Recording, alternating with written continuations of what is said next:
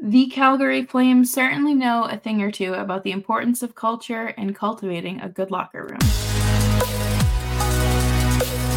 You're Locked On Flames, your daily podcast on the Calgary Flames. Part of the Locked On Podcast Network, your team every day.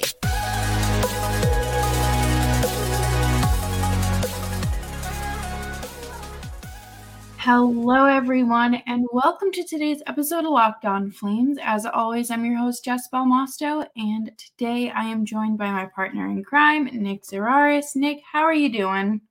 It's Friday. It is. We made it another week closer to the trade deadline, the postseason, July 1st, whatever you're looking forward to this year as well. Today we're going to talk all about really, I guess, a foundational piece of what creates a good hockey team, and not just hockey teams, but any work environment. And before we do that, I do just want to let you guys know that today's episode is brought to you by Sleeper. Download the Sleeper app and use promo code LOCKEDONNHL to get up to a $100 match on your first deposit. Terms and conditions apply. See Sleeper's terms of use for details. And make sure you subscribe to Locked On Flames wherever you get your podcasts and on YouTube as well. We're free across the board, so there's no reason not to subscribe. What is culture? That is the question. I like talking about this because conceptually, this is the thing that people who are adjacent to sports are obsessed with. This is what the writers who cover the sport are obsessed with. This is what the owners of the team are obsessed with. The general managers, the coaches. Whether or not the players themselves are obsessed with it, that's something that I think varies very deeply person to person. But anyone in a leadership position in any capacity needs to be trying to foster an environment that's going to be conducive to success. I mean, we see a lot of teams, regardless of sport, that we know before the season starts, they have no chance of winning.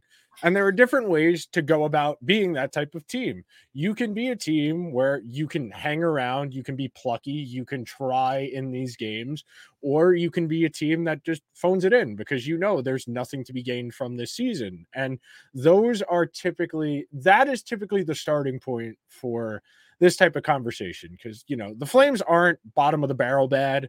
They're very mediocre. I would say they're one of the better mediocre teams just because they're talented, but you can only do so much if you're not as talented. But the fact the Flames haven't rolled over is a good indication that they have the bones of something decent, because it would have been very easy for them to pack it in after that 7-game losing streak back in November, where, 50 games to go.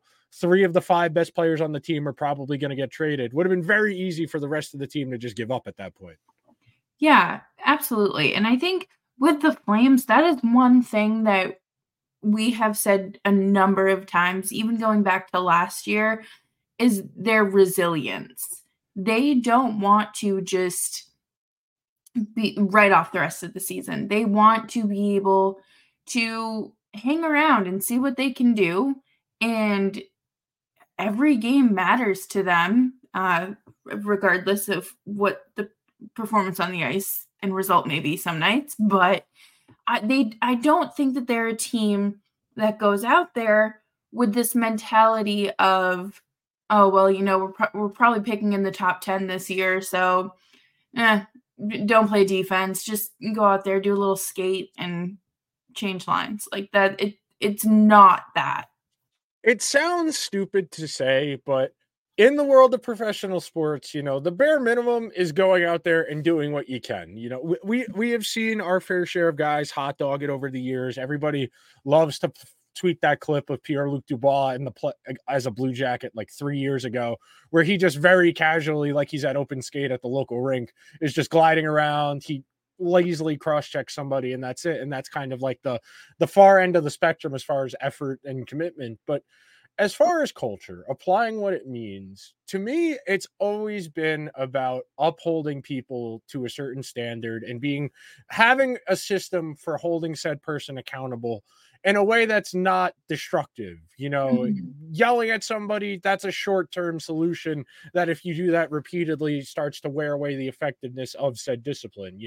The best examples we talk about in sports are the teams with the really high expectations. Those are typically the teams that have the strongest culture, because they have fostered an environment where players want to be that good. If you want to be on a certain team, you have to play at a certain level. The teams that are bad, typically speaking, they have poor cultures. They don't have a high standard. They will let anybody on their team, and over time that can effectively start to rot your team out. That's not to say you can't win with bad people. There are plenty of bad people in sports who have won things, unfortunately, but by and large, if you want to be successful over an extended period of time, you want to have high standards for both your play and the type of people you bring into your room. The problem is, a lot of teams, especially in hockey, that happens in other sports, but mostly in hockey, is they get too obsessed with we want to have good guys. And it's good to have good people on your team. I'm not saying you should have bad people on your team, but you need to have a certain standard for, performance before you consider bringing people in. And that's where you get into trouble when you're chasing the magic beans, when you're trying to chase this guy won a cup with this team. You brought one guy in from another organization that won a cup, 1 out of 18 skaters and 2 goalies. That guy can tell you some stuff about the culture, the way they did things there, but that's going to sound like the kid telling the substitute teacher, well, that's not how Mrs. Whoever does it. Yeah. That's what it's going to sound like, when you bring in somebody who won 2 Stanley Cups with another team. Well, actually, that's not how we did it in Tampa Bay. That's not how we did it in Colorado. And it just sounds whiny and annoying. These are adults. These are professional athletes who aren't going to want to be condescended to by somebody else from another organization that had success already. Right. And I'm sure, regardless of which team it is, there are players that have been there probably 90%, if not all, of their career. So they're ingrained in this, what the culture has been and what's worked. I use that term very lightly and loosely for them. And you're not going to, I think there's maybe 3 players that you could have come into your room and be like, well, this is how it was done. And it would be effective to some extent, rather than like, oh, it's just this new guy coming in and he came here just because he already won stuff and maybe he'll win again. Because it's trying to do what other people have done and claim it as your own success. That's the issue with trying to import other cultures. Culture only works if it's unique to you. You look at teams who try and poach from successful organizations. You look at it in the football world, where people have tried to hire Belichick assistants over and over again, and the vast majority of them haven't been particularly successful. You look at some of the people who are on Mike Sullivan's staff in Pittsburgh; those staffs have been looted multiple times over, and pretty much the only one who's had some success is Rick Tocchet, but it took a second stop for him to get that opportunity. Yeah. But by and large, you need to find people who are capable of being their own person, that they build on what they already know. They don't just try and directly copy what's worked somewhere else. Yeah. And it's good to kind of, obviously bring those outside experiences in, because they are valuable, but so is what's going on presently in the organization that you're with. And a lot of these guys have been in the league since dinosaurs roamed the earth. And believe it or not, things have changed. So you do have to adapt.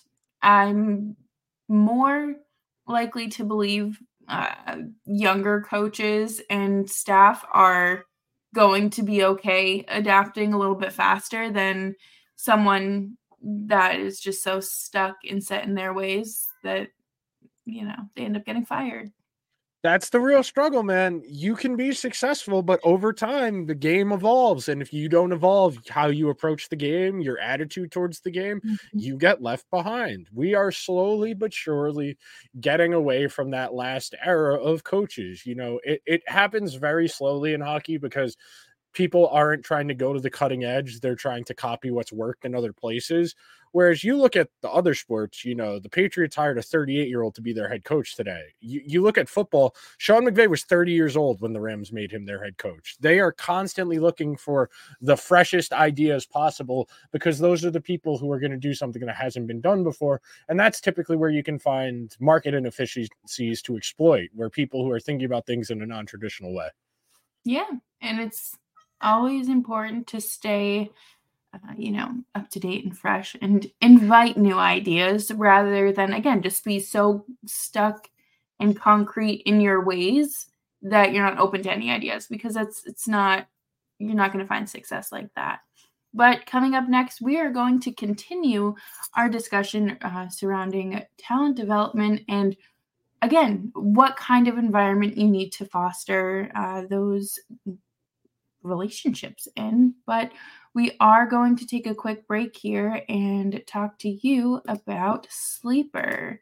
It is almost the halfway point of the season, Flames fans, and we still don't know where we are, where we're going, what the trade deadline looks like. But regardless of where we are in the standings, I want to remind you that you could win big by playing daily fantasy hockey on Sleeper, the official daily fantasy app of the Locked On NHL Network. Sleeper is our number one choice for daily fantasy sports, and especially daily fantasy hockey, because with Sleeper, you can win 100 times your cash in daily fantasy hockey contests. All you have to do is pick whether studs like McDavid or Ovechkin or Crosby, McKinnon will record more or less than their Sleeper projections for things like goals, assists, saves, plus minus, and more in a given game. To win 100 times your bet on Sleeper, you need to correctly predict the outcome of 8 player stats. You heard me, Flames fans. You can win 100 times your money playing daily fantasy hockey with Sleeper. So start paying attention and nail your picks so you can start winning big. Use promo code LOCKEDONNHL and you'll get up to a $100 match on your first deposit. Terms and conditions apply. That's code LOCKEDONNHL. See Sleeper's terms of use for detailed and locational availability. Thanks, everyone, for hanging out with us on today's episode of Locked On Flames. Make sure you're subscribed wherever you get your podcast and on YouTube as well. Oliver Shillington's back. And I know that is exciting. I know he's not like young, like he's not like a Connor Zary or anything like that, but to have him back playing in the AHL, again, speaks to the Flames' cultural, culture and how they care for their guys. They have done everything everything they can. Words are hard. They've done everything they can to facilitate him having a healthy return to hockey. Taking away that much time from the game, just to take that much time away and then come back to it, effectively 2 years later and look at it and say, okay, I'm going to attempt to do this again. You got to be in a particularly good place to do that mentally. And the Flames have done everything they can to facilitate that. They were very, very, very opaque and protective of his privacy last season, not providing a lot of updates, they were trying as much as they could to keep the spotlight off of him. Whereas, it would have been very easy for them to say, well, he's skating. We'll find out eventually. And, it took a while. There's no guarantee he gets back to the NHL level. There's no guarantee he's an effective hockey player. But as far as setting him up for success, the organization is doing everything they can. And that's all you can ask for as a fan is these guys are supremely talented. These are the top 1% of hockey players in the entire world. They are always going, in my opinion, and I'm not the first person to say this, but if you are going to get to the pinnacle of your sport, if you are going to be a professional athlete at the highest level in the best league in the world, your talent got you there. A good coach can mess up good talent. It is really hard to outplay a bad environment. So I forget what person in the football world I've heard say this, but good players can't outplay bad coaching. At some point, your talent was good enough to get you here. you need to do as a coach, do whatever you can to put a person in the best position to succeed. And it's why I always harp on the idea of, instead of harping what someone's not good at, focus on what they are good at. If they're not a 200-foot player, okay, shelter them, put them on your third line, give them favorable matchups, only have them worry about offense. And if the defense becomes that much of an issue, there are ways around that. You can manufacture the facsimile of a well-rounded player by putting them in better situations and giving them complementary line mates. We talk about this all the time. It's one of the issues the Flames have, is that they have so many talents that have the same exact skill sets. It's hard to protect them because they all do basically the same thing.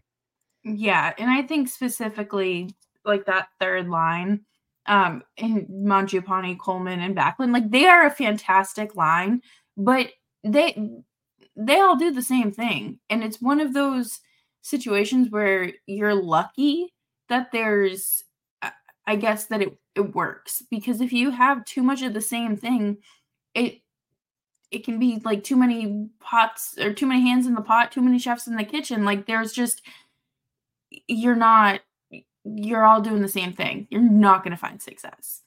No, it's really difficult because you can be really talented. The Flames are a pretty talented team. If you look at their forward group 1 through 9 and their defense 1 through 6, it's one of the better groups in the entire league. The issue is they don't have any elite players, and all of their good players more or less play the exact same way. So if you can keep them to the outside, if you can force them to settle for perimeter shots and have to outwork you for offense, more likely than not, you are going to be able to do a lot, because they are going to have to overcommit to trying to score. It's going to open them up in transition. Their defense are going to have to activate in the offensive zone and get lower. It's going to set them up for odd man rushes. And it's a really hard way to exist. And I talk about it all the time, the idea that you want to do something that's replicable and that's as easy as possible. You know, when the Flames are at their best, they are forechecking you into oblivion, where you can't get out of your own zone. They're winning all those loose battles. They're winning the loose pucks along the wall.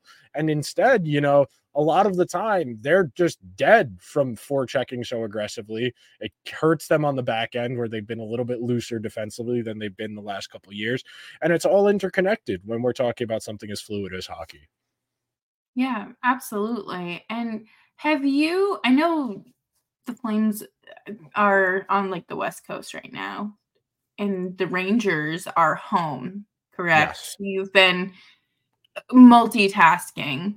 Have you noticed anything significant in their gameplay that you would like point it out on film to them and be like, congratulations, or please don't ever do this again?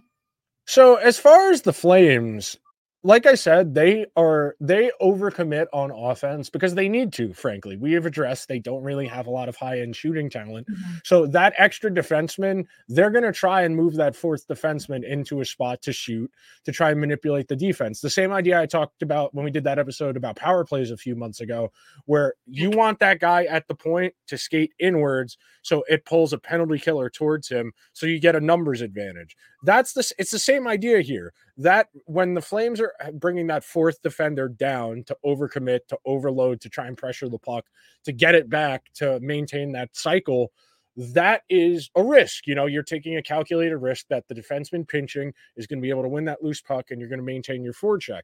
For the Flames, as far as things to clean up, you know, I understand why they're playing the way they are, but if you're going to live that aggressively, you need the other defensive person, the other D-man that's staying back, to genuinely stay back and not be gravitating towards the play. You would want them to take more of a neutral center posture as opposed to being all the way over to the left. But, you know, we're talking about very small details. I understand why the Flames are playing the way they are. You know, you're going to have trade-offs. No matter what, you're going to have these types of calculated risks within the game. And in the Flames' coaching staff's estimation, their best path to victory is trying to create offense this way. I understand it. I don't know if I would necessarily try and do it this way, but I can understand what they're doing. There is a method to the madness. Is this method something that's sustainable? Well, no, but they don't have any alternatives because they don't have the types of talent to play any other way. They have to win through their forecheck, their skating, and their effort. Well, you heard it here, folks. And coming up next, we are going to talk about some good habits that good teams should have. And since it's 2024, hopefully they all set New Year's resolutions. And we will be back right after this. And I want to take a quick break here to talk to you about Jace Medical. The Jace case is a pack of 5 different antibiotics to treat a long list of infections, including UTIs, respiratory infections, sinusitis, skin infections, among others. Visit jacemedical.com to complete your physician encounter. It will be reviewed by a board-certified physician, and your medications will be dispensed by a licensed pharmacy at a fraction of the regular cost. It's never been more important to be prepared than it is today. Go to jacemedical.com and use offer code LOCKEDON to get $20 off your order. Thanks, everyone, for hanging out and tuning into today's episode of Locked On Flames. We hope you're staying warm and not venturing out if you are in Calgary, because it is below 40 degrees Fahrenheit, and not many things could get me out of the house for that. It's like 30 degrees and I barely want to leave the house to go pick up dinner when we're done recording this. So yeah. Exactly. Now I understand why parents are like, we're not stopping on the way home, or we're not going back out. No, we're going home to the nice warm house. But what makes a good team? What are some good habits? In my opinion, you want to reward positive play and you don't want to discourage for bad play. You know, in an ideal world, you want to treat them like preschoolers, like kindergartners. You want to lean on positive reinforcement. You make a good decision, you get rewarded for it. You make a bad decision, you teach off of the bad decision. You don't staple them to the bench. You don't juggle the lines. Okay, you did this. Do you know why this was the wrong play? Yes. Okay, great. No. Okay, you should have done this instead. Mm-hmm. And instead, because we're dealing with the hyper masculine spaces of professional sports, the easy solution is yell, throw something, and the guy doesn't get an opportunity to play for a few minutes or the rest of the game, depending on the situation it happens in.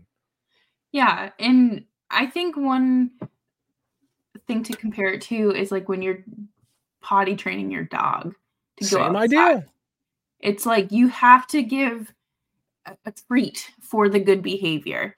And one thing that I've really noticed that's been in effect, I would say, since Zari and Pospisil got called up is Kadri obviously reinforcing the good stuff, but also not being super, I guess, negative would be the word, and like mean when they do make mistakes. It's a teaching opportunity, and they learn from it. And both wingers have said, oh yeah, like we've gone out the next play, the next shift, and the exact play that he had drawn up for us happened. So we took advantage of it. So you have to be nice to each other. I think kindness goes a very long way. It helps. When you have a decent environment like the Flames do, these younger guys are going to feel a little more comfortable being themselves, making certain types of plays. And it's something that I know it has frustrated me at times is coaches are treat players that like they're scared of them. Like they don't want them to do what's gotten them to this point. Like if somebody has gotten to this level of hockey, doing what they're good at, instead of trying to call that creativity to mold it into something it's not, you gotta put it in a position to succeed. I think about how differently somebody like Patrick Laine's career would look like if he was in an environment that got through to him. And I understand he's been in 2 different places. He's had 4 or 5 different coaches and nobody's been able to get through to him. At this point, it might just be, a lost cause of trying to get him to hone his talent. But you think about, he scored 40-something goals as a 19-year-old in this league, something that's not doable, in all honesty. The vast majority, there's 32 teams in this league. there's 20 guys who play for each team every given night. We're talking about 750, 800 players total. And then between call-ups and stuff, we're talking about 1,000 players over the course of an entire season. We're talking about 20, 30 guys of that 800, 900 guys who can hit that 40 goal threshold. There are not a lot of guys capable of doing that. And they have not found a way to get through to him in a way that works. And I understand some people are not reachable. Genuinely, there is only so much you can do. But on the other hand, it says a lot that only one other team was willing to take a shot on him, the Blue Jackets, and only because they had a disgruntled star of their own who didn't want to be there anymore. So I think I would approach guys like that with the mindset of this is somebody capable of something not a lot of other people are capable of. This is somebody who, when he's right, is one of the best goal scorers on the planet. And we haven't seen that in 4 years now. More likely than not, it's never coming back. But you think about somebody like him. You think about somebody who's needed to go to 2 or 3 places, like a Dylan Strome, where you need to find the right environment to be successful. You can a good environment can get more out of somebody than you thought they were previously capable of. It's not a coincidence that guys have career years on teams that win Stanley Cups. Those are interconnected. There's not a direct correlation, but they're absolutely interconnected, that typically speaking, when you have the best environment possible, you're going to have a lot more success. Yeah, there are plenty of teams that have good cultures and, they just have a bad season. They don't get lucky. They don't get the bounces, and that's it. But it's a lot easier to be successful in a good environment than it is in a negative environment, And this all sounds very simple, but it gets overwritten a lot that we just don't think about these types of things. Yeah. And I don't think it's, I don't know. I'm hoping that we have seen the last of coaches with the philosophies of a Mike Babcock, where it's like, okay, we're going to sit you down and I don't care what's on your phone, but write a list and rank your teammates' work ethic.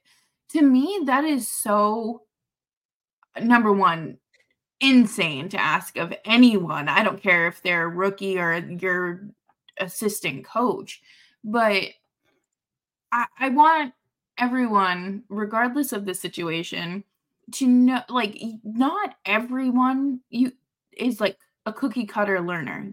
You might learn an entirely different way than me, and that's okay. And if you get through to someone the same message to 2 different people in 2 different ways and it works, okay, great. And that's kind of an art form, I would say, to really be an effective communicator as a coach, because the way that you address it, it has to be so respectful, but also like there's a line you have to toe. Of course, I talk about it all the time. This is one of my favorite things to talk about, is player development, because it's very different sport to sport. And the easiest way I talk about this is, you can be the most talented person in the entire world. You go into a bad environment where you're going to lose confidence in your abilities. You're going to start second guessing yourself. You're going to develop bad habits because of that. And very quickly, it doesn't take long to flame out, to get the bus label, and that's it. And you're playing in the Swedish league, or you're playing in Russia 4 or 5 years after you're drafted, because you didn't get put in a position to succeed.